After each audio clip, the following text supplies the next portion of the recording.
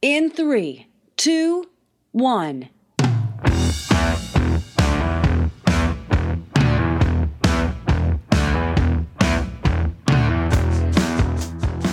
Looking to take your career to the next level?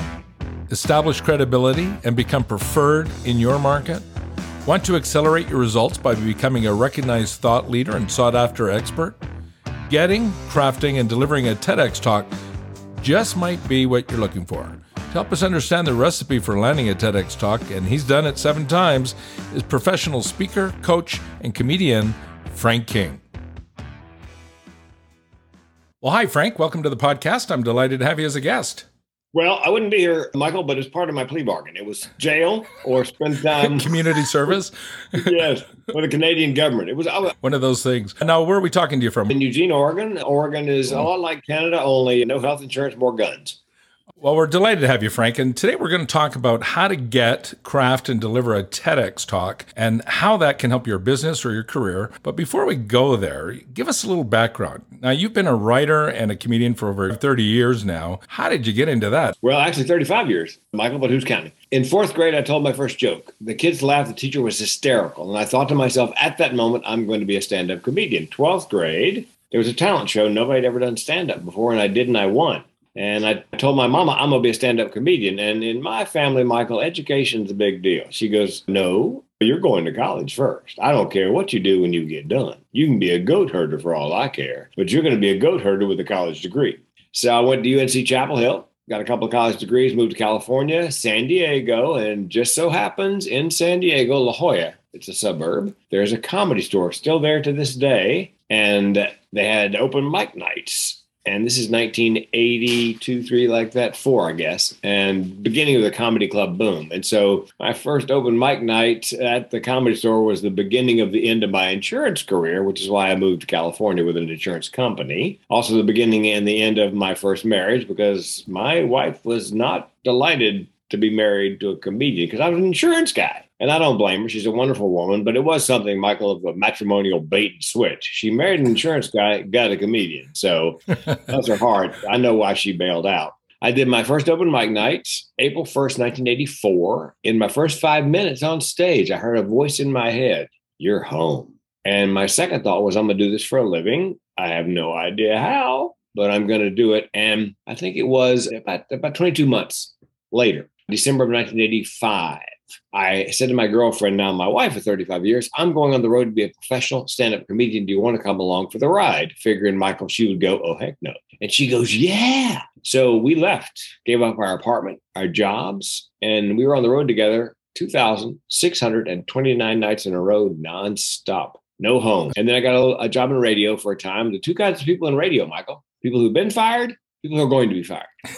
I took a number 1 morning show and drove it to number 6 in 18 months. A friend of mine goes, you didn't just drive that in the ground. You drove that thing in the Middle Earth. And I did. And by the time I got done with radio, the comedy club boom had busted, but my act was very clean. So I realized I could make the jump to corporate comedy. As they say, the rubber chicken circuit, the after dinner, after lunch.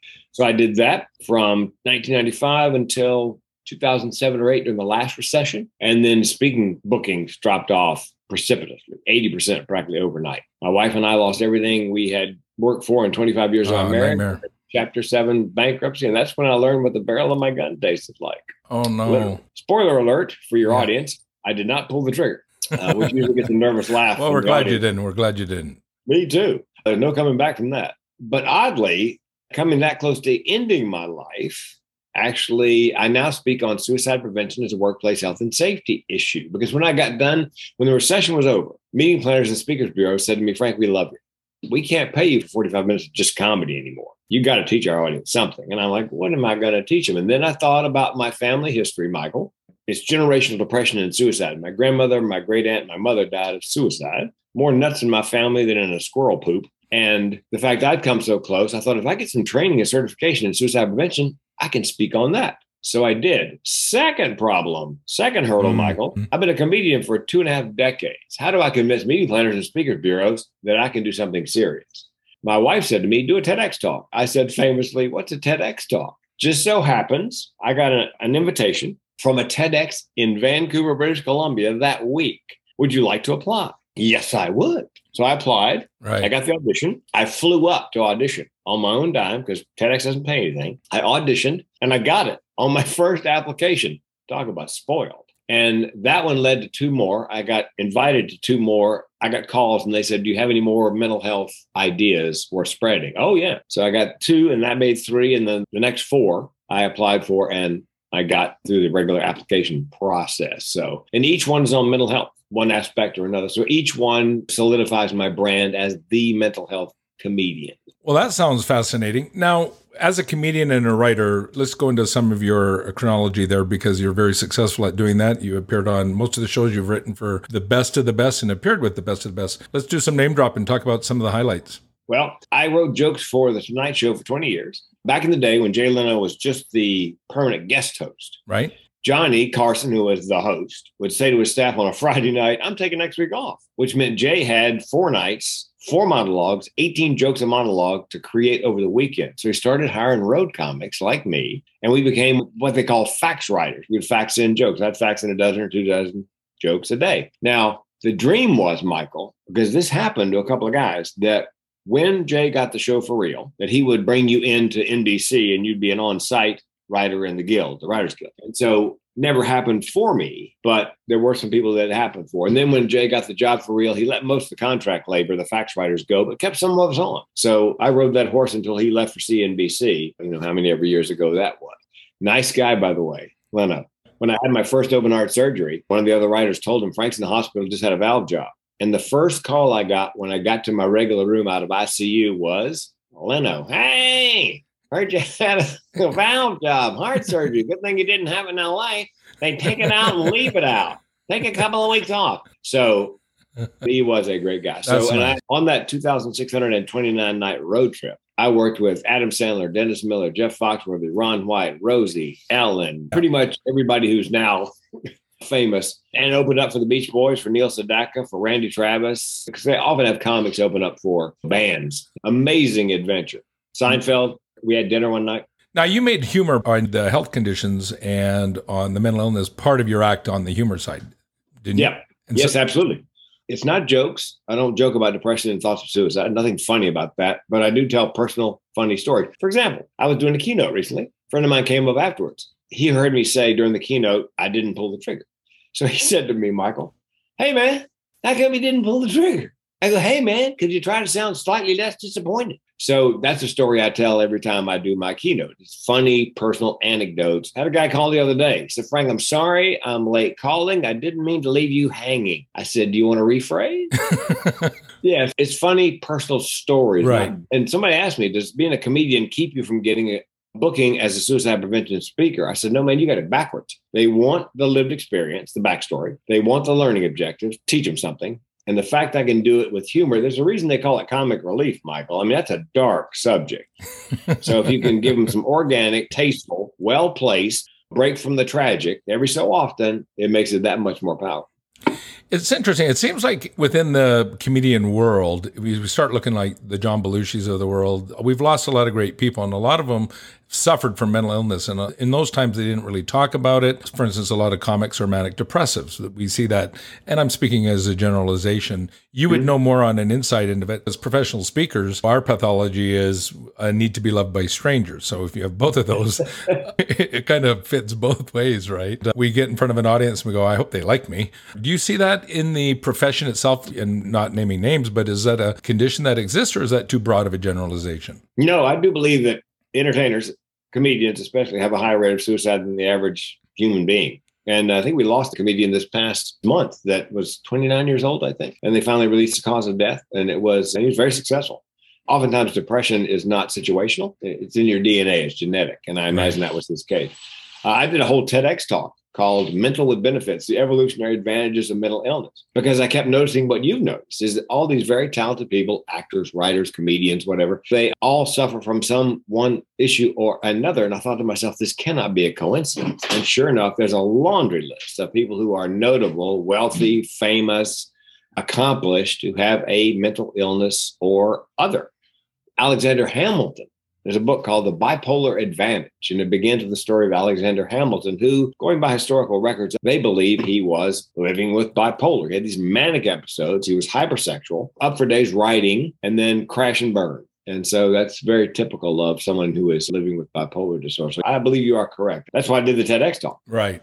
Now, your wife encouraged you. You went after TEDx. You got accepted right away. And going through that process, and you obviously nailed it out of the gate first time. And that doesn't happen for people who want a TEDx talk. Oh, I wish it did. Right. And on your TEDx talk, you talked about some of those conditions. I believe in your first TEDx talk, you actually talked about grandparents, the genealogy. And give us a brief description of how that worked out. Yes, I talked about my grandmother. My mother found my grandmother had died by suicide. My mother and I found my great aunt. I was 4 years old. I screamed for days. Oh, that's terrible. And it's called generational depression and suicide. And get this, Michael, at 55 years old, on that TEDx stage in Vancouver, BC, I came out of the mental health closet as depressed and suicidal. Nobody knew. My family, my wife, my friends, because people with mental illness often, A, covered up, B, are great actors, don't want to burden anybody with it. So I decided it was time for me to come out as depressed. Yeah, as I say when I do my keynote, I let my freak flag fly and rally my tribe. And that's the power of doing that, by the way, being vulnerable on stage, especially as a man. Yeah. Men don't generally reveal that kind of emotional trauma. It gives people in the audience permission to give voice to their feelings and experiences. I mean, I set aside a half an hour to an hour after every keynote because I say to the audience, look, we're going to do general Q&A. And then when we're done, if you've got a question, a story, or whatever to share with me, you don't want to share with everybody, I'll hang out and take them individually. And sometimes it's 2 people, sometimes it's 8. Well, that's the whole purpose of TED Talks and TEDx Talks particularly, is to have ideas that are worth sharing and that impact the world and give people tools, if you will, strategies to help them in their own lives. This episode is sponsored in part by Rainmaker Digital Solutions, featuring Active Campaign. Looking to drive growth with customer experience automation? Active Campaign, the #1 marketing automation platform for e-commerce, B2C and B2B companies, gives you the email marketing, marketing automation, and CRM tools you need to create incredible customer experiences. Active Campaign is the platform we use to reach, nurture, convert, and grow our business, and you can use it to grow yours. You can see why 150,000 plus businesses like yours choose Active Campaign to help them grow and become preferred in the markets they serve. You can also start your free trial by visiting our website and clicking on the Active Campaign trial link. As a bonus, we'll also give you a digital copy of my book, Becoming Preferred: How to Outsell the Competition. And in the interest of full disclosure, I am a shareholder in the company. And back to my conversation with professional speaker, coach, and comedian, Frank King. Now, since that first talk, when you started incorporating that into your keynote presentations, your programs with corporations, you've actually had where your message has really saved their lives, is the best way to describe it. Yes, I have 2 conditions. One's called major depressive disorder, depression, relatively common, garden variety, and something called chronic suicidal ideation, which is not even in the big book of mental illnesses yet, the Diagnostic and Statistical Manual, DSM. Sure. It means that for people like me, the option of suicide is always on the menu as a solution for problems large and small. And I tell the audience, when I say small, my car broke down a couple of years ago. I had 3 thoughts unbidden. 1, get it fixed. 2, buy a new one. 3, I could just kill myself. I did that once at a college presentation. A young woman comes up afterwards, thanked me for my keynote, and then said, but it made me weep. How did it make you weep? She goes, you know your story about the car, get it fixed, buy a new one, or kill yourself? I've been having those thoughts all my life. I did not know that had a name. I thought it was just me and I was some kind of freak. And when I heard you say that out loud, I realized for the first time in my life that I am not alone, and I wept. There's a little ROI for you. Yeah, that's amazing. Well, I remember my wife and I caught your act in Utah for a worldwide internet presentation that they were doing with one of the comedy shows. Rye Bar Comedy. That's what it was.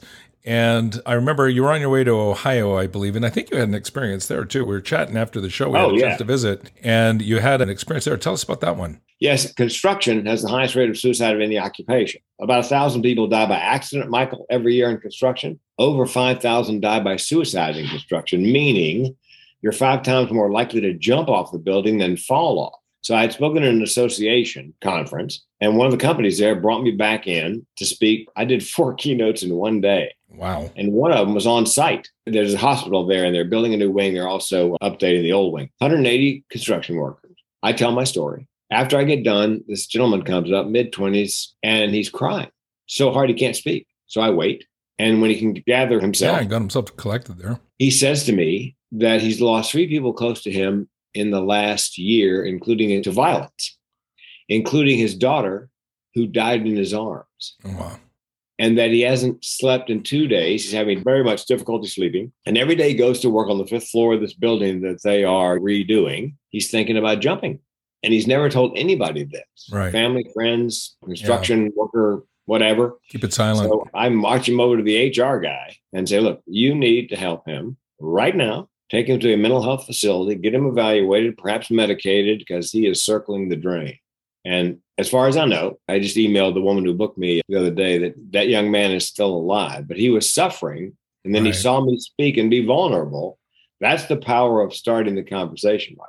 Yeah, I think it's really important. And something I learned this year, Frank, after watching your act and then doing a little homework was, and I think this is important for listeners generally, and then we'll move into our TEDx talks and how to get those and the formula you have, because you've now done 7 of them, I believe, and you've helped countless others also get them. But people don't commit suicide, they die by suicide. And that's an important distinction. Why is that? Well, because the word commit has a lot of baggage. You commit a crime, you commit adultery, you commit a sin. So the last thing suicide needs is more stigma. They're trying to change, slowly but surely changing the vernacular to die by. It's kind of like addiction, alcohol addiction, drug addiction. They're shifting it to substance abuse disorder. Yeah. Makes Again, sense. just to take the stigma, some of the sting or stigma out of it. Yeah, it makes sense. All right, so you've done your TED Talk, you're on stage. Now, TEDx talks have a structure to them. For example, they're only 18 minutes Or less. or less. What are some of the other requirements in order to qualify for a TEDx talk? Well, anybody can do a TEDx talk. They are looking simply for ideas worth spreading. Right. So if you're a speaker, great. If you're not a public speaker, but you've got a great idea worth spreading, great.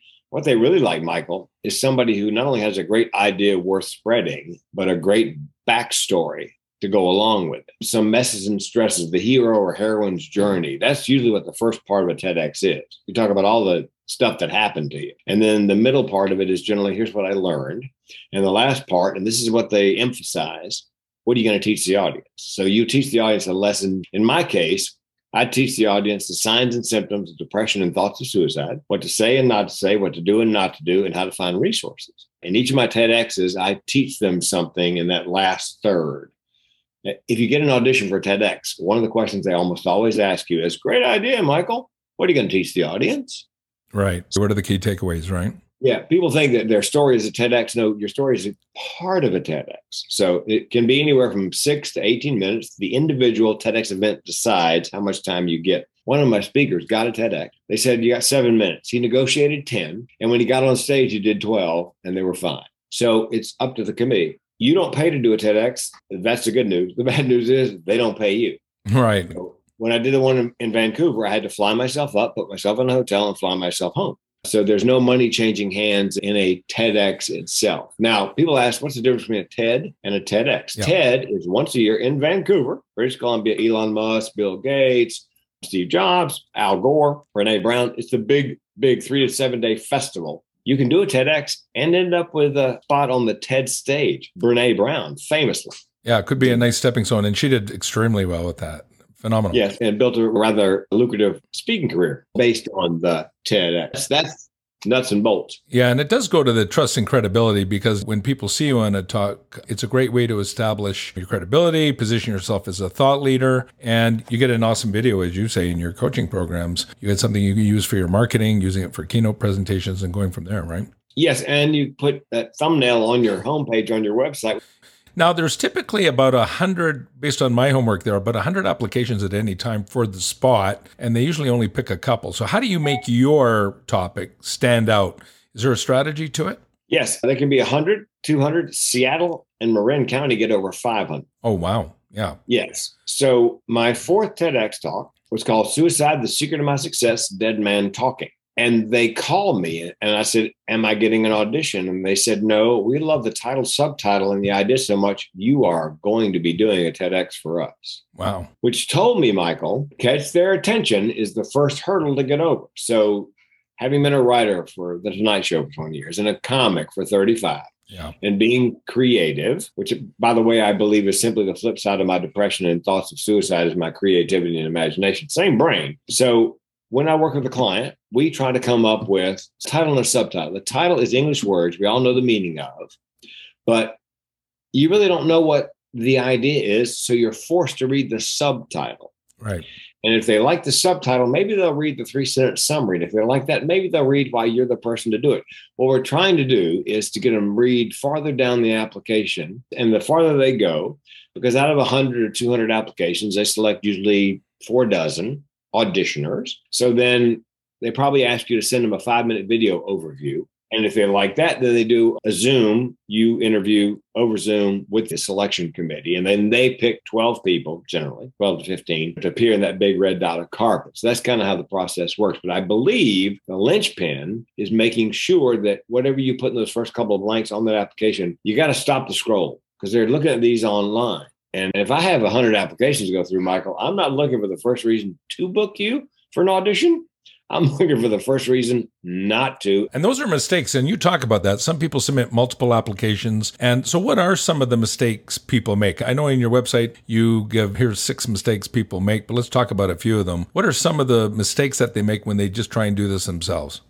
Number one, and I've been told by several TEDx committees, the number one mistake is too much. Yep. Either too many ideas, because all they want is one idea worth spreading, or too much about the one idea. They don't want a thesis. That's why they force you to do things like give us a 3-sentence summary or give us a summary in 240 characters, which is not much. My feeling is they figure if you can sum it up, Michael, in 3 sentences, you can do it in 18 minutes. If you can't, then you probably can't cover it in 18 minutes. Third one is creativity, not creative enough. There was a woman who hired another TEDx coaching company, a legitimate company that gets people TEDx's. They charge more than I do, but that's another story. She submitted 80, that's 80 applications. Nothing, not even an audition. She called me crying, Frank, what am I going to do? I said, Amy, send it to me. It's a good idea. You got a book on Amazon, a bestseller in a difficult category on that topic. I just can't imagine. Send me the applications. Send me the stuff you're putting in the applications. Right. She sent it to me. I called her. I said, can I work this over? She goes, sure. What have I got to lose? I worked it over, added my little creative touches. Sure. Within 5 applications, she got TEDx Beacon Street in Boston within 5 after having 80. So that told me that, again, right. The linchpin, the first hurdle to get over is it's got to be creative. You know what it is, Michael? You're in marketing. Right. It's a marketing pitch to the TEDx selection committee, pure and simple. Well, I think where you have an advantage is as a comedian and writer, you have to learn to take complex subjects, break them down to their most simplest terms. And I know in your coaching program, you talk about you help your clients get it down to a 10 to 15 word elevator pitch for their idea. Yep. And which really stems from jokes, right? Humor. When you're writing jokes, you want to set it up, boom, punchline, fast and furious. Is that the normal process for creating some humor? Absolutely correct. Because most comics, new comics, because I've taught comedy classes, right? They'll bring me a joke and it's a whole, like a notebook page written. Telling the whole story. Sure. Yeah, and I redact at least 2/3 of that because there's stuff in there that doesn't move the narrative forward. I've had clients say to me, look, the TEDx committee wants 1,000 words on this topic. The best I could do is I've got 2,000 words. Can you edit this? Right. I said, sure. Here's the greatest compliment an editor could ever have, Michael. I give them back the 1,000-word document. They call me and go, I can't tell what you took out. Bingo. It didn't belong. So I spent a great deal of my time editing the elevator pitch, the 3-sentence summary, the 5-minute Zoom audition. The whole TEDx process, Michael, is an editing process. First, you have to select an idea. And most people have more than one. A passion. Passion is very important. That's another mistake people make. Right. They don't have a passion for the topic they're submitting. They're just submitting any topic or something they think they know something about. Yeah, or they think it would catch their attention. All mine are on mental health because I live that. It's in my DNA. Right. Out of all 7, they're all on mental health and touch on those issues. Yes, because in part because I want them to be reinforce my branding over and over and over again. Yeah, smart. So lack of passion is another one. Yeah. And then selecting the wrong TEDx coach. I'm not saying they got to hire me, but unlike most coaches, the other coaching companies do one live, one-on-one, and then group sessions. I do strictly 1 hour a week, one-on-one, submit an application or 2, and work on speaker marketing. So that's a differentiating Yeah, and I checked the background in checking you out for the podcast and doing a little research. There's plenty of people who have done one talk and now they're experts at it, which they do have some insights, that's for sure. But it could have been just lucky. You've done it 7 times and you've helped dozens get their talks doing. And I know in your coaching programs, you virtually keep coaching them until they get on the board or get something in there. So you're always generous with your work. Yep, it's till death do us part. I tell them, look, we work on getting you a TEDx until we do, where we both die trying. Now, I've had 2 clients say to me, wait a minute, hold on, you're suicidal. I need a codicil to that contract that says you won't kill yourself before I get one. That's right. Excellent. Sometimes your applications were accepted, like you say, on the first try, and sometimes maybe 5 times or multiple times. How many times have you applied before being accepted? What's your record on number of applications, then that persistence? And then we'll talk about topics. I want to know, there's certain topics that appeal because TEDx seems to have themes associated with it. So it's finding a topic that's maybe aligned with that theme. How do we get there? And you talk about the talk finds you, meaning you didn't go after TEDx, the talk found you, the subject was there. Yeah. Talk about that a little bit. What's your worst case scenario for you? Well, so far I've submitted 63 times. I've gotten 3 auditions, just haven't made it over the hump into that big red dot. But I'm not giving up. That's another mistake people make, Michael. I have several clients who I applied a couple times locally, didn't get it, gave up. Well, it's a numbers game. There are 200 plus TEDx's in the US every year and 1,200 worldwide. And one of my clients did one in England. So you have to keep applying and applying. And TEDx doesn't really have a list of things. They have a list of things they don't want. They don't want a motivational speech. They don't want an inspirational speech. They're foursquare against coaches because it seems like everybody and their dog's a coach. Yeah. Yeah. And a lot of those folks, they took a weekend intensive and became a life coach. Right. So, yeah. So those are things they give you. They're pretty upfront about what they don't want. Sure. What they do want is most of them, 65, 70% have a theme, like the one that actually the organizer actually called me. I found me on LinkedIn and called me and said, I know you coach speakers. Do you have speakers who'd like to apply? Do I? But their theme is leave a mark. In other words, leave a legacy. So what we do is we take whatever the speaker has as a topic. We see if we can make that fit, leave a legacy. And they're usually broad like that or leave a mark. Well, you mentioned passion and having a passion for it and obviously living it or being a product of the product. You can speak to it. What topics work best? I know if we're at a TEDx presentation, the topics are all over the map, like you say, from 5 minutes, 7 minutes to 18 minutes. Are there some that work best? And then how do you determine the right topic? Well, and therein lies the power of doing a TEDx, especially for speakers. I spend a great deal of time in the first couple of sessions with a speaker sorting through their passions because most have more than one passion. And in the speaking business, Jane Atkinson, she's a speaker coach, says, pick a lane. So one of the things that a TEDx forces a speaker to do, which I think is very valuable, pick a lane. So the speaker and I decide, what is your number one passion? Now, oftentimes I'll say to them, hey, that's going to be a great second TEDx. But this is the one you're most excited about, passionate about, can't wait to share. So let's do this one first and then work on that one second. Again, it's a great vehicle for speakers to narrow their focus because I believe, Michael, as a speaker, the riches are in the niches. Well said. Love it. I had several speeches. Steal that one. Yeah. Yeah, please. I did. I have a networking speech and a cardiac comedy speech and a motivational speech. But January 1st, 2018, I looked around my community, fellow Chamber of Commerce members. Who are the most successful and why? And I realized the most successful in my community are people who do one thing and they do it extremely well. And they are the thought leader expert in that category. My goal for my speaking clients is so they're no longer a commodity in the speaking business. It's a long game. Right. But in their topic, when people go looking, they're not just looking for any speaker on that topic. They're looking for the person I'm working with they're no longer a commodity. Yeah. They are. Yeah. If you can deal with a generalist or a specialist, your price is the same. You're going to pick the specialist every time. Yes. And the meeting planner, same thing. When you go to my website, and I talk to my clients about this all the time, when you go to my suicide prevention website, it says in bold letters, are you looking for a suicide prevention speaker and trainer? Everything on that site screams, that's all I do. Now, I also have a TEDx coaching business, but that's an entirely separate website. Different messaging. Absolutely. Exactly. Because what you want to do is you want to join the conversation in the meeting planner's head. The best it ever was, Michael, I did an agricultural keynote. Right. Farmers have a high rate of suicide. I asked the meeting planner how she found me. She goes, Frank, I typed in suicide prevention, agriculture, speakers. And you came up and came up. And she said, so I went to your website and it was really freaky.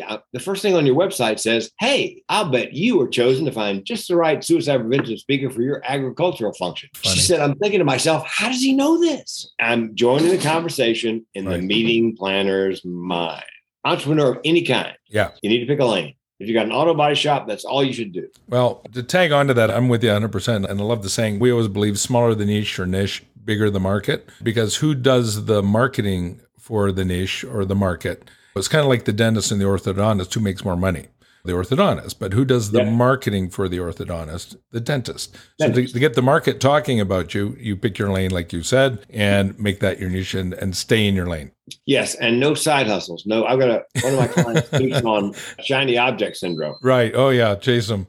I'm guilty of that one myself. I'm guilty. Yeah. Let's do this. I'm very formulaic. I believe in formulas and processes, and I know you do too. You've done this 7 times and then literally dozens others. So you've developed a step-by-step recipe, a process by which significantly helps your clients land these TEDx spots. Tell us about the process from a generalization point of view. You don't have to get away the secret sauce, but what's the kind of the steps you take? Say I'm one of your new clients, and you do offer 30-minute consultations, and we'll give that information at the end. It's very generous of you. But let's say you just landed me and we're having that conversation. In that process, what kind of things are we going to do in our process with the final product being a TEDx talk? Well, a guy called me today and we chatted, and I said, look, here's what I'm going to do. Send you a coaching contract, and I'm going to send you a form, TEDx information submission form. On that form are the most frequently asked questions that appear on a TEDx application. I said, so you fill that out so that when we begin doing applications, you've already cobbled together the answers, and I've already helped you edit that. And every time we fill out an application, we save all our work because the questions tend to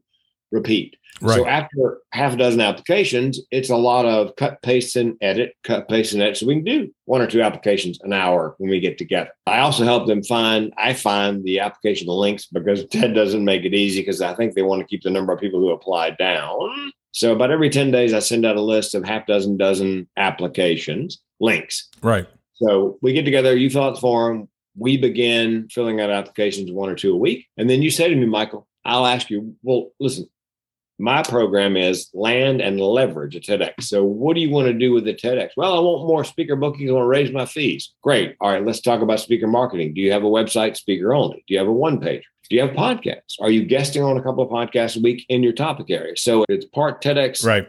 Yep. Applications and part speaker marketing, so that the day the TEDx posts, the speaker is loaded and ready and has every piece of the puzzle together to be turnkey for a meeting planner or speakers bureau to book them.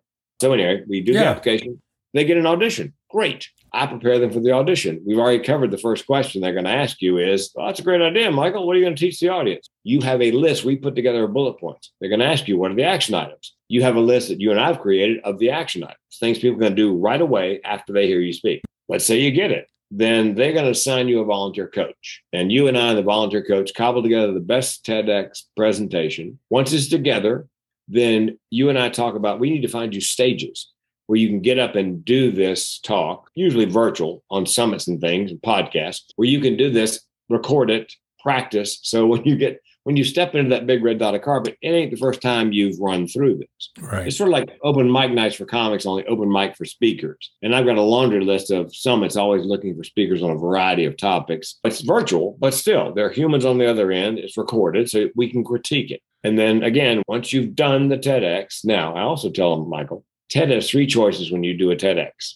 Post it with an editorial note, or not post it. I didn't know that early on. So for my last TEDx, I said to the committee, hey, can I be a sponsor? Can I donate a videographer to this event? And he'll record everyone, give you the raw footage. Which means, Michael, if they had not posted my TEDx talk, right, I've got a bootleg copy in 4K that I can't put it on YouTube. No, but I can put it on Vimeo and slice and dice it. So well, it ends up giving a video. Well, it seems like in your application, it seems like in the process, you come up with a couple of ideas, and before you've developed the whole TEDx talk, you're actually seeing what they're biting on. So you're pitching the general concept, and then if they're biting on that, you're expanding as you go along. Because in your programs, I know you talk about you've got to have a strong opening, you need a strong closing, you've got some good stories in there, and also key takeaways are a call to action. Yeah. Right, in the process. And so I think that's the process that you're talking about here, right?